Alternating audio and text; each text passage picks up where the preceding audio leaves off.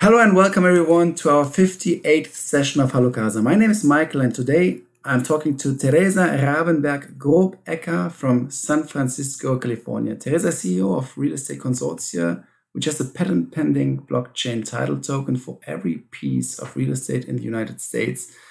Teresa founded Grobecker Holland International, the first online real estate brokerage in San Francisco in 2012. And in June 2018, Teresa merged GHY into US Capital Global, an investment bank where she also performs investment banking duties.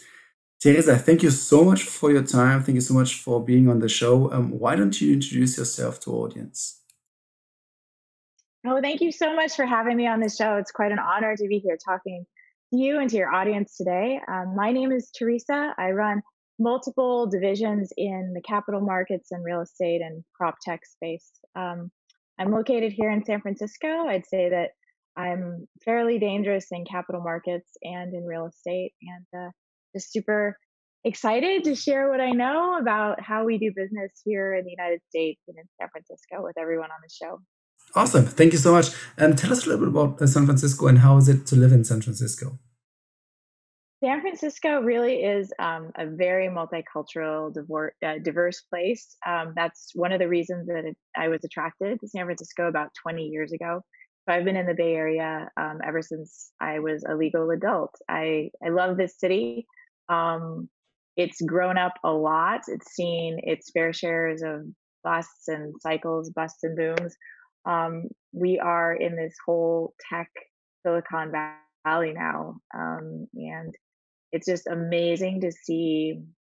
I think for me as a practitioner and a broker, it's amazing to see all of the hard work that Mhm. the brokers for the last like 3 decades have put into the city, because this is some of the most valuable real estate in the world. And it's because of the hard work of the brokers here Mhm. for many, many years. Because when inventory comes online in San Francisco, it is really the most pristine. We do a lot of legal due diligence before property goes online, Mhm. and the brokers here in this city have set the bar super high, and it's really incredible to be part of this ecosystem of Mhm. the most amazing leaders in real estate.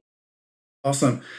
Super interesting because I talked last week with Mukul from New York City, who also talked about the expertise and also the profession of real estate agents and realtors in New York City and internationally. Definitely, I think a lot of people can learn a lot from realtors in the United States. And if you now say that San Francisco is like, even within the United States, like the market where a lot of people learn from, it's super exciting to talk to you today.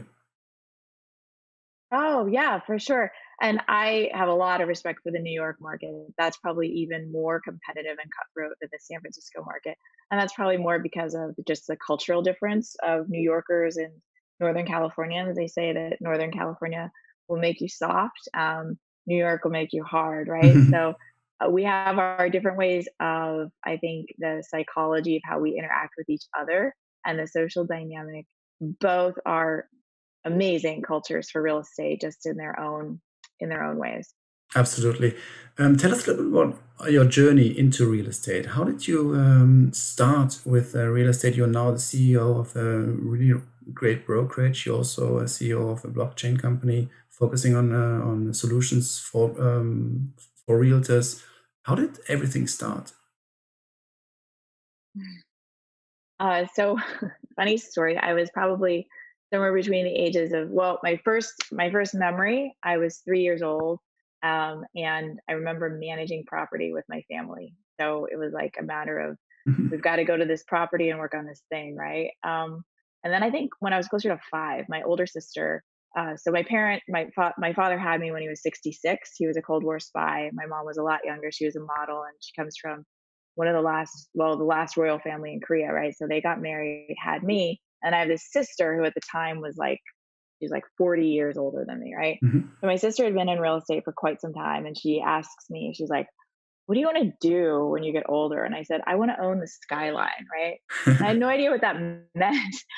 So I grew up in real estate. Um, it was just very innate. My sister taught my mother because she was older than my mother, and then I learned it from being in just the family and learning how real estate happens.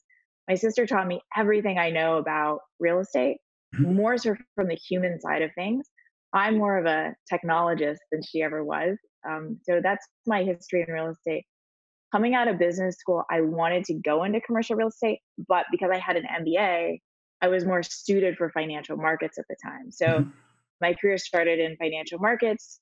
When I decided to start my family, I left financial markets because I could have more control over my schedule. And I think a lot of realtors find this is that they can have more control over their day to day in real estate. And that's very attractive to us. So during the crisis, I was doing fix and flips. I was foreman on my own projects. I had a baby on each hip, and I'm like telling contractors like, this is how you're going to do the electrical, and this is how you're going to do the Mhm. drywall. So that was a lot of fun. And out of that, I started the first online real estate brokerage in San Francisco, a boutique brokerage.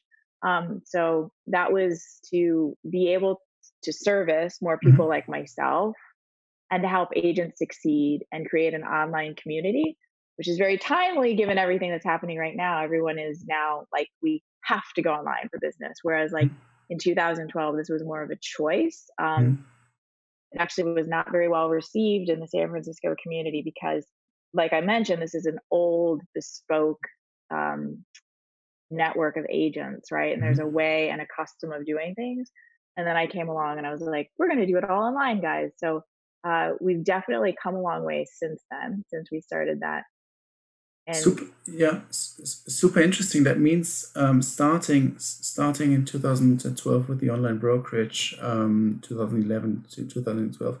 So you also were part of the entire rise of San Francisco as a real estate hub, because the real estate prices have quite recently actually exploded as much. Until I think like 2000, the real estate prices were still quite reasonable. Is that correct? yeah, prices were definitely more reasonable. I think there was always a premium that people were paying to be part of the San Francisco real estate community, to have ownership here. But definitely prices have gone up, and it's because of all the wealth that's been generated in Silicon Valley. We have a lot of people, a lot of people coming here. So it's just the numbers. It's just supply and demand. Really, there aren't a lot of places to expand outward.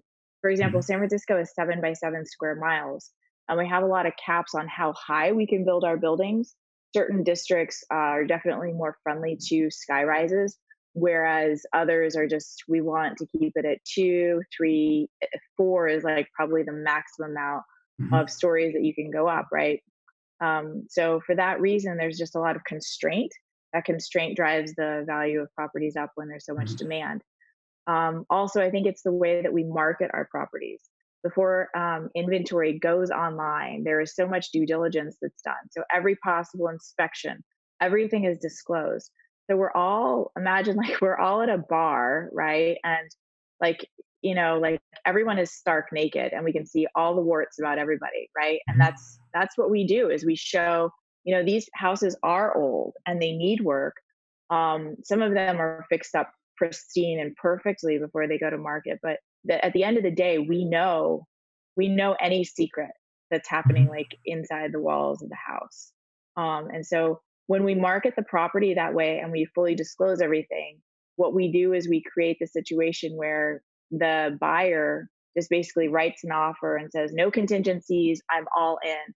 And because it's so competitive to get real estate here, we just waive all those contingencies. We put the highest and best offer in right away.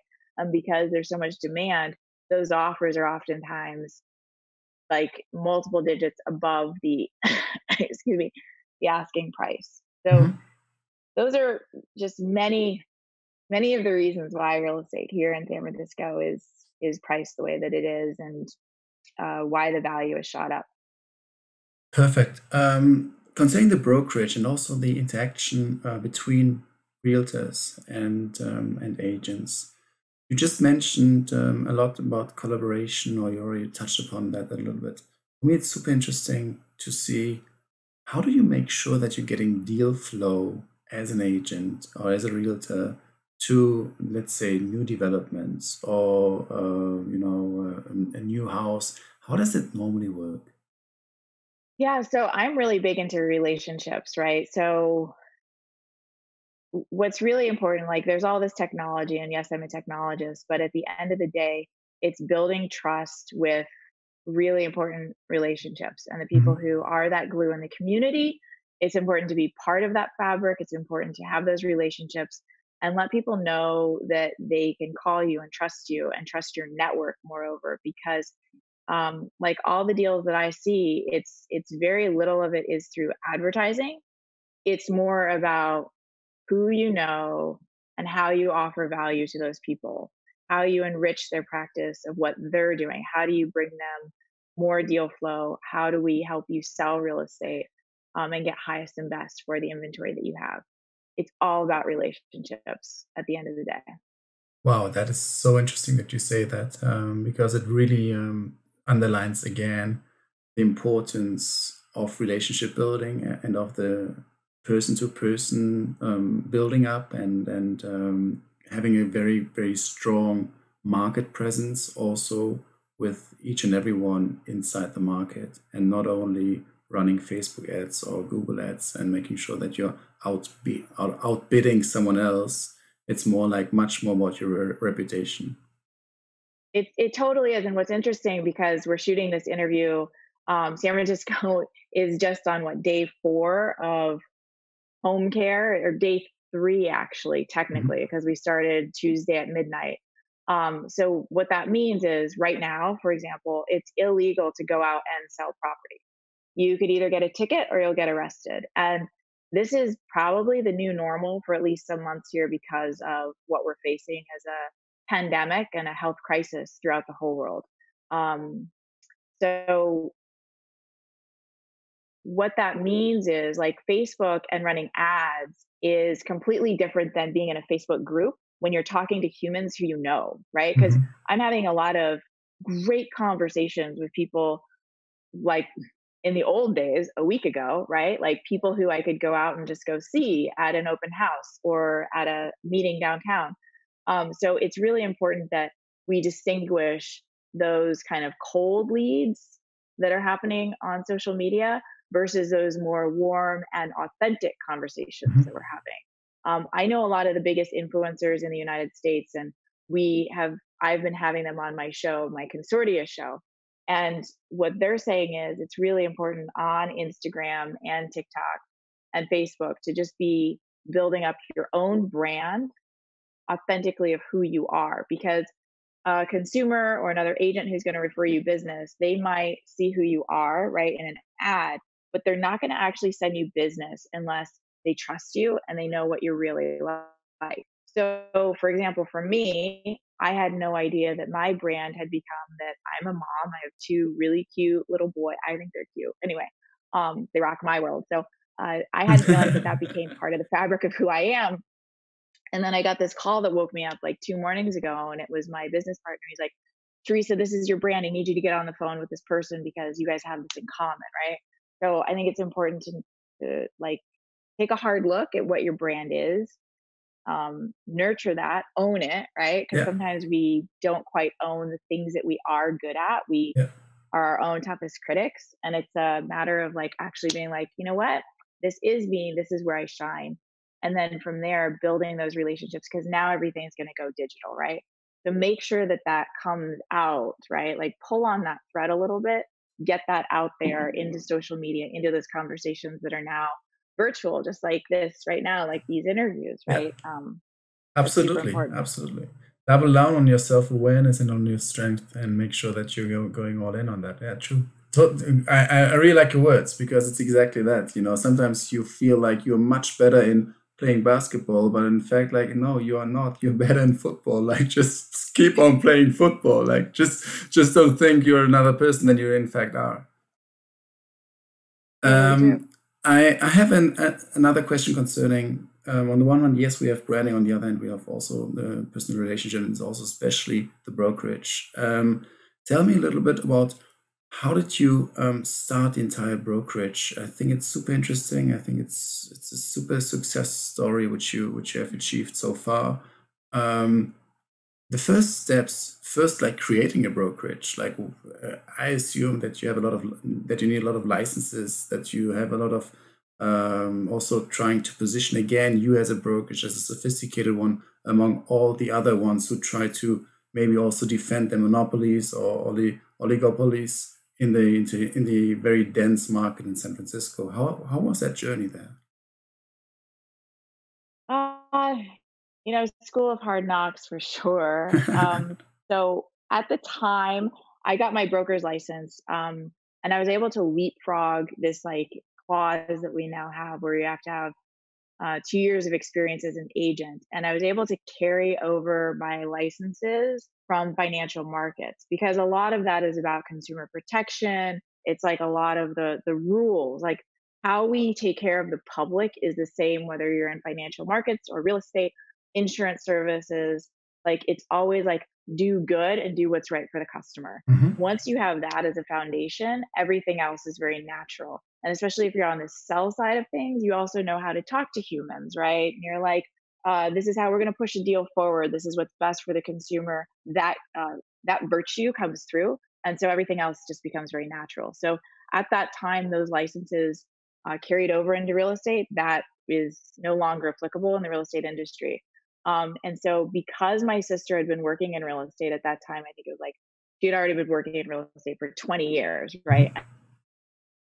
And my brother-in-law was the broker for them as a team. They were dynamic. They were just the best. So I was able to pick up the phone and be like, "Hey, David, like, help me out. I've got this. I'm new to the business. How should I do this deal?" And then my sister, because she was always so good on the relationship side, like she knew everything about everybody, like Hmm. the man's job, the kid's situation, with the wife, like what her goals and dreams are. Like she made sure that she knew that about every single Hmm. person in her community. So I think that because she taught me so well on understanding like the human nature of what drives the desire for real estate, like I was always able to figure that out. And once we figure out what that is, then everything else just falls into place, right? So I think it was just a matter of considering that not just for the consumer, but then also the agents who I was attracting into my brokerage, and figuring out, okay, what's important to this agent and how can I help them be successful. Hmm. So that was really my secret sauce, is just caring. I think caring more than a broker who's just all about the numbers. Maybe if I was all about the numbers, I'd be a wealthier woman today, but I'm okay with caring more about the person. So just with that perspective, that's been my North Star. Yeah, and I think you're wealthier today. Maybe you would have a little bit more money on the bank account, but I think wealth is not about money. I tend to agree. Yes, there's a goodness about like being able to look myself in the mirror. And I think, that was another reason that I wanted to start my own brokerage. Is I had been around the block. I was still like super young when I started this brokerage compared to most brokers who go into this. But I knew enough to know right from wrong. Mhm. And for that reason, my ex-husband and I talked about it, and we're like, well, should I go work for this other broker who's like recruiting me pretty hard, or should I start my own shop? Mhm. And we both, it was like for him, he's like, no, no, you need to start your own shop. So he was kind of my biggest fan in that regard, just because he knew that I would be my own toughest critic on ethics, right? And that was my biggest concern, is like, who Mhm. am I going to go work for? What drives them? What motivates them and their ethical standards? So for that reason, I started my own shop. You just mentioned a little bit conflict of interest. Obviously, there are, in each transaction, be it on the market or be it even as an employer or employment, there's always some certain conflict of interest. And you just mentioned it so in such a very delicate and very decent way.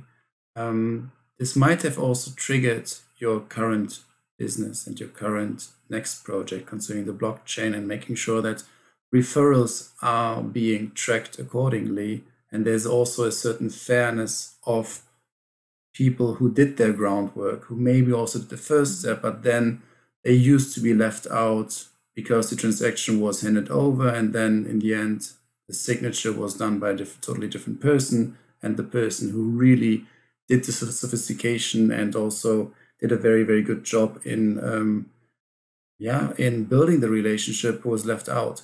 Um, Give us an overview of your blockchain project and the entire idea behind it. Totally.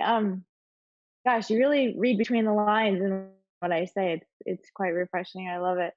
So originally, I was motivated to create or to utilize blockchain technology. Granted, this is my third prop tech venture.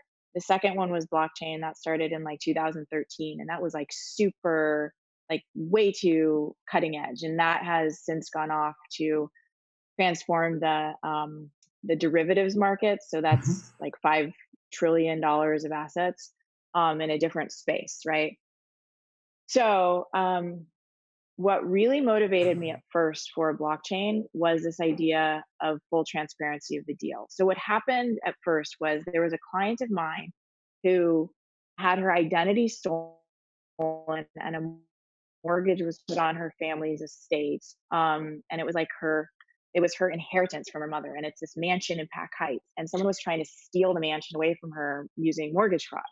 And Mhm. it was heartbreaking to watch. And I thought, okay, if we could put the property records onto blockchain, this immutable record and single source of truth, then this kind of situation could be prevented.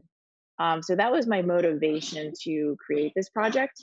Mhm. But what happened is we realized that the title industry and the way that we organize our data records is probably not something that I want to mess with Mhm. because it's such a bespoke and heavily insulated industry. So Mhm. then I actually had completely thrown this business idea out or this invention out of my head one night. I was like, you know what, this isn't going to work. Um, Within 30 minutes, I had read this white paper from Deloitte, and then within 30 minutes, I was like, "Oh, wait a second. I speak realtor. I'm a broker. Like that's what I know." And Mhm. then I figured out, okay, it was a matter of putting to create an identifier for every single piece of property in the United States, and then to put that to work through the realtor community. So then, very quickly, I got on stage. I was at the Real Estate Standards Organization, and then someone from NAR walked in the room, right? Like somebody had said, like, you've got to see this chick and her invention. And he literally walks in the room as I'm on stage at Rezo. And then from there, like, I was brought into the NAR portfolio of companies. NAR has a VC arm, and all they do is invest in technology Mhm. because they see the writing on the wall, really, that technology is the transformation of real estate. So they had some ideas about how to utilize the technology, and it's to track referrals. Mhm. So that's a very long-winded answer. And as a broker, I can attest that I forget that I sign referral fee agreements all the time. Like I'll own that. And I know other brokers do too. And it's because of the process that it's not totally integrated into our system of doing business. Yeah. So the Um, system helps us organize and track that data. yeah. I lately talked to one person from Germany, and he was saying, in Germany, the legal landscape is not made for people, for agents, really making like agent to agent contracts. Agents, a lot of just can become a realtor without any license, and that's why obviously a lot of people being active in the real estate market are not well educated, let's say, or high skilled in order to create like legal binding contracts. Then I talked to Mukul from New York City, and he mentioned like the MLS system, which I thought until now was more or less like allowing and also facilitating the referral management within USA. And now, more or less, you say yes and no because it is maybe on paper it is possible. However, in reality, it is still not as nice as it could be. Is it more or less like where what the blockchain solution will help with to make it like very easy to use? Yeah, so let me break a few of those things down. Hmm. What your broker in Germany said is also correct here. The barrier to entry into the real estate market is very low, and so Hmm. we have different stratospheres of agents who come into the business. Hmm. So we have some who just join because someone tells them they might be good at real estate because they're good with humans. And that's very useful because a lot of those people are like the emotional and, they build community. And then as you start working your way up, you have people who see it as a business. So Hmm. they very much drill down onto the economics of how this all operates, and then they Hmm. run it like a serious business. So we have that same thing here. So the MLS, let's pivot to that next point that you talked about. The MLS, what it says is that we're going to cooperate with each other as brokers and share listings. And once we sign a listing, we decide to pay. The MLS is a commitment; it's a legally binding contract to pay the other side. So if I have a listing and you have a buyer and you find my listing through the MLS, I am going to make sure that you get paid Hmm. whatever that commission structure is on the MLS. So that's if we're in the same city, right? If we're in the part of the same MLS, that Okay, commitment, that contract works. this is always city based. Okay, got it. Yeah. Okay. Okay, so here's where things get tricky, right? So let's say that you're in New York and I'm in San Francisco. Hmm. First of all, I'm not licensed to practice in New York. So I'm not a member of the MLS in your MLS in New York. So also, I'm just logistically not there. Like, how would I show my client property? Well, Hmm. that's changing now because now technology is going to allow us to just, do like a tour of a house. So that's coming like imminently. Like, that was probably like a 5, 10 year plan in real estate. That's like in our face right now. We have Hmm. to adjust right now because it's illegal to go show property in San Francisco, and that's going to probably have a nuclear fallout in the rest of the country and maybe in the rest of the world. I don't know. We'll see how business adopts to this. So, okay, let's go back to this MLS issue. Is that if you're there, I'm going to send you business, but there is no overarching contract between us. So it's very likely that you work for a different broker or you are your own broker there. And so there's no like overarching business infrastructure legal contract umbrella that we're both falling under. And that's where consortia comes into play because our terms of use and then the referral agreement put us under one umbrella. Like all Got of a it. sudden there's one legal structure where we're committed. So when I send you the business, as soon as you see the referral, you're committed because you're part of this system, right? You're part of this organization. You're legally bound to send me the referral fee when it's due. Got it. So it's one part of it is legal.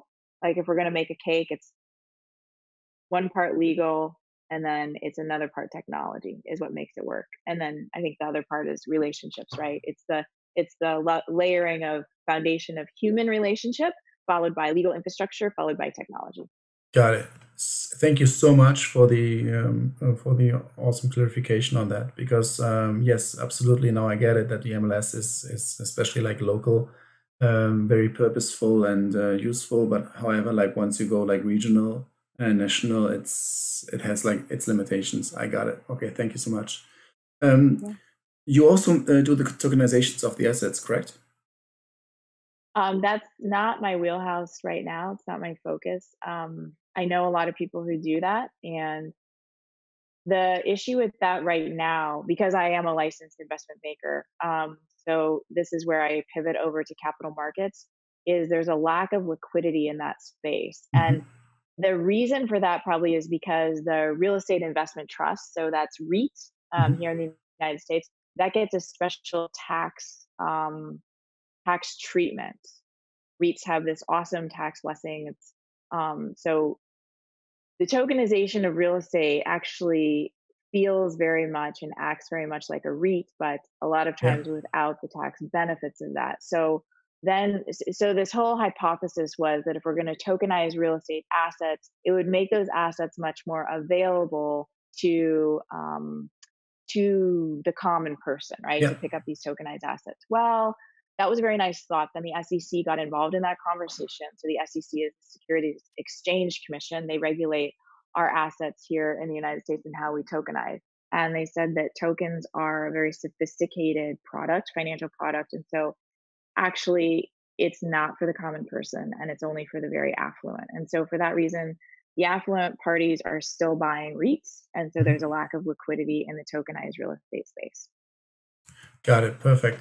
And you use a security token offering, correct? What's the difference to an ICO? We have not issued an STO or an ICO. We opted to not do that because at the time when we started this project, actually, we didn't know which way the SEC was going to rule, if that was legal or not. So we decided to just one bootstrap, and then when we're doing our raise now, it's more of the conventional, with Awesome. conventional financial markets. Yeah. It's always great to hear that people are bootstrapping, especially in San Francisco. A lot of people are raising money before with a slide deck, and then they start building. Especially there were so many cases with ICOs as well, where they have like a white paper and then raising a lot of money and then starting building or not. So it's good to see you bootstrapping. That's amazing. Yeah, there was a lot of hype a couple years ago, and I'm like a low BS kind of person, so I said no, thank you to the hype, and just decided to grow something pretty authentically. And I think that's what sets us apart, and I think that's why we ended up on center stage is and accepted in the real estate community because the Yeah. real estate community sniffs that stuff out pretty quickly. Where do you see right now your project in, let's say, a couple of years? So what are the next steps? What are right now the projects and the parts you're building on? And give us a kind of a preview which we can expect within the next couple of months. Yeah, totally. So last year was really like an R&D year because we were the first company to ever go through the NAR program without a product built. Mhm. That's how disruptive some of the claims in our patent pending are to the industry. Not just to the real estate industry, but how business functions in general and what this blockchain means to how we make referrals and how we all do business and what we're able to track from a consumer protection point of view. So it was an amazing year to talk to a lot of the smartest people in the industry. So then we rebranded in the fall around the holidays, and then we're pushing all this out. What's really interesting is right now the entire real estate industry is forced, like I mentioned earlier, absolutely forced to get friendly with technology and quickly. So we see ourselves in a massive position to win on this because the old way of doing business is going to have to catch up, and agents are desperately looking for the new solution. So whereas it was like a pricing game and we tried to pack 100 people into a listing, that's not the way we're going to do real estate now. Mhm. It's going to be much more of a direct sale because of the health risk. We can't have 100 people walking through a piece of property, whether it be, a real safety risk or health risk to somebody, or whether it's perceived. Um, Business is going to have to change, and it's going to have to be much more of a precise direct sale. Mhm. And we're going to have a massive pullback in the industry before the hockey puck goes or hockey stick goes back up again. So um, we're going to have to get clever with how we use technology. So whereas the entire industry is going to get hit very quickly here, we're also optimistic that those who are heavily entrenched in technology are going to win on this Mhm. one. So Consortia feels the same way. We feel optimistic. It's heartbreaking to see just the disruption of business right now, not just for real estate, but overall macroeconomic. Mhm. We are just we're in it with everyone else, and we're here to be of service and to make sure that people are getting educated on how to use technology. Yeah, I mean, this week was just very bumpy. And I think I don't know what the future outlook's gonna be. You're absolutely right. Concerning the elements, I'm taking the parts which you just mentioned. May I ask you a provocative question now? Do you think, therefore, that brokerages might disappear? Because I'm just adding up some parts of what you said. We're talking about very personal approach, direct sales. We have a ledger where we have like the referrals.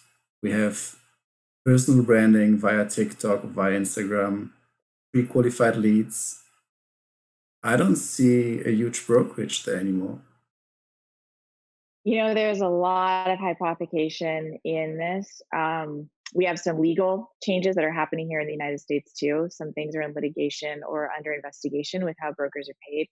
So there is, my point of view is the industry is going to thin a lot because some of our if compensation changes, the people who are going to be able to afford to stay in the business is going to change as well. I think the best will survive, the smartest will continue, and we are going to see a lot of people leaving the industry. That's for sure. Okay. Do you have any listing out of the box right now in San Francisco, which out of your head, which you would like to share with our audience to say, or something general, maybe in general, look at this and this property we have, several apartment buildings, several houses. Is there anything you can right now out of your head promote? So that's a great question. I think give me a few months and you'll see some very interesting listings coming through my brokerage. Nothing that I can talk about right now. One, because it's a little bit early. Two, because we kind of need things to settle before I push any of this out into the market. So we need to get some stability and put a floor in and stop the bleeding right now. And then I think we'll be in a better position to promote some of those amazing listings. Stop the bleeding. I like the wording. I love it. How can people stop the coughing? Maybe. How can people contact you from all over the world? What's the best way to reach out to you? I think probably, especially mostly in real estate, is Facebook. Facebook is probably the most prevalent. So definitely hit me up. Look for me on Facebook. So either Google me or look on me by Facebook, either through Consortia or my personal page is actually pretty public. So that's Teresa Ravenberg Grobecker. I will put that directly into the description so that people can directly reach out to you. Perfect. Teresa, thank you so much for your time. It was amazing. I learned so many things about San Francisco. I learned about your story. It's amazing to see you really having started from the childhood, learning all the craft, learning exactly how it is to be a real estate agent, then starting your brokerage, then seeing white space and some obstacles there, and then going the next step and taking the leap and starting the blockchain solution in order to help not only real estate agents, but also obviously in the end consumer. You also talked so much about what it makes to become a very professional and very successful real estate agent, not only being focused on brand building, but really being a likable person, being a very, very professional person and very sophisticated person. It's been a very nice talk. Thank you so much for your time. Do you have any final words for the audience? Happy to be of help if there's any questions that you have for me. If you're out there, happy to talk them out with you. And I look forward to connecting with everyone. And I'm super honored to be on the show and part of your orbit. And I look forward to being of service to you and your community. So thank you so much for having me. Thank you so much, Teresa. Thank you. Have a nice afternoon. Bye-bye. Okay. Thank you. You too. Bye.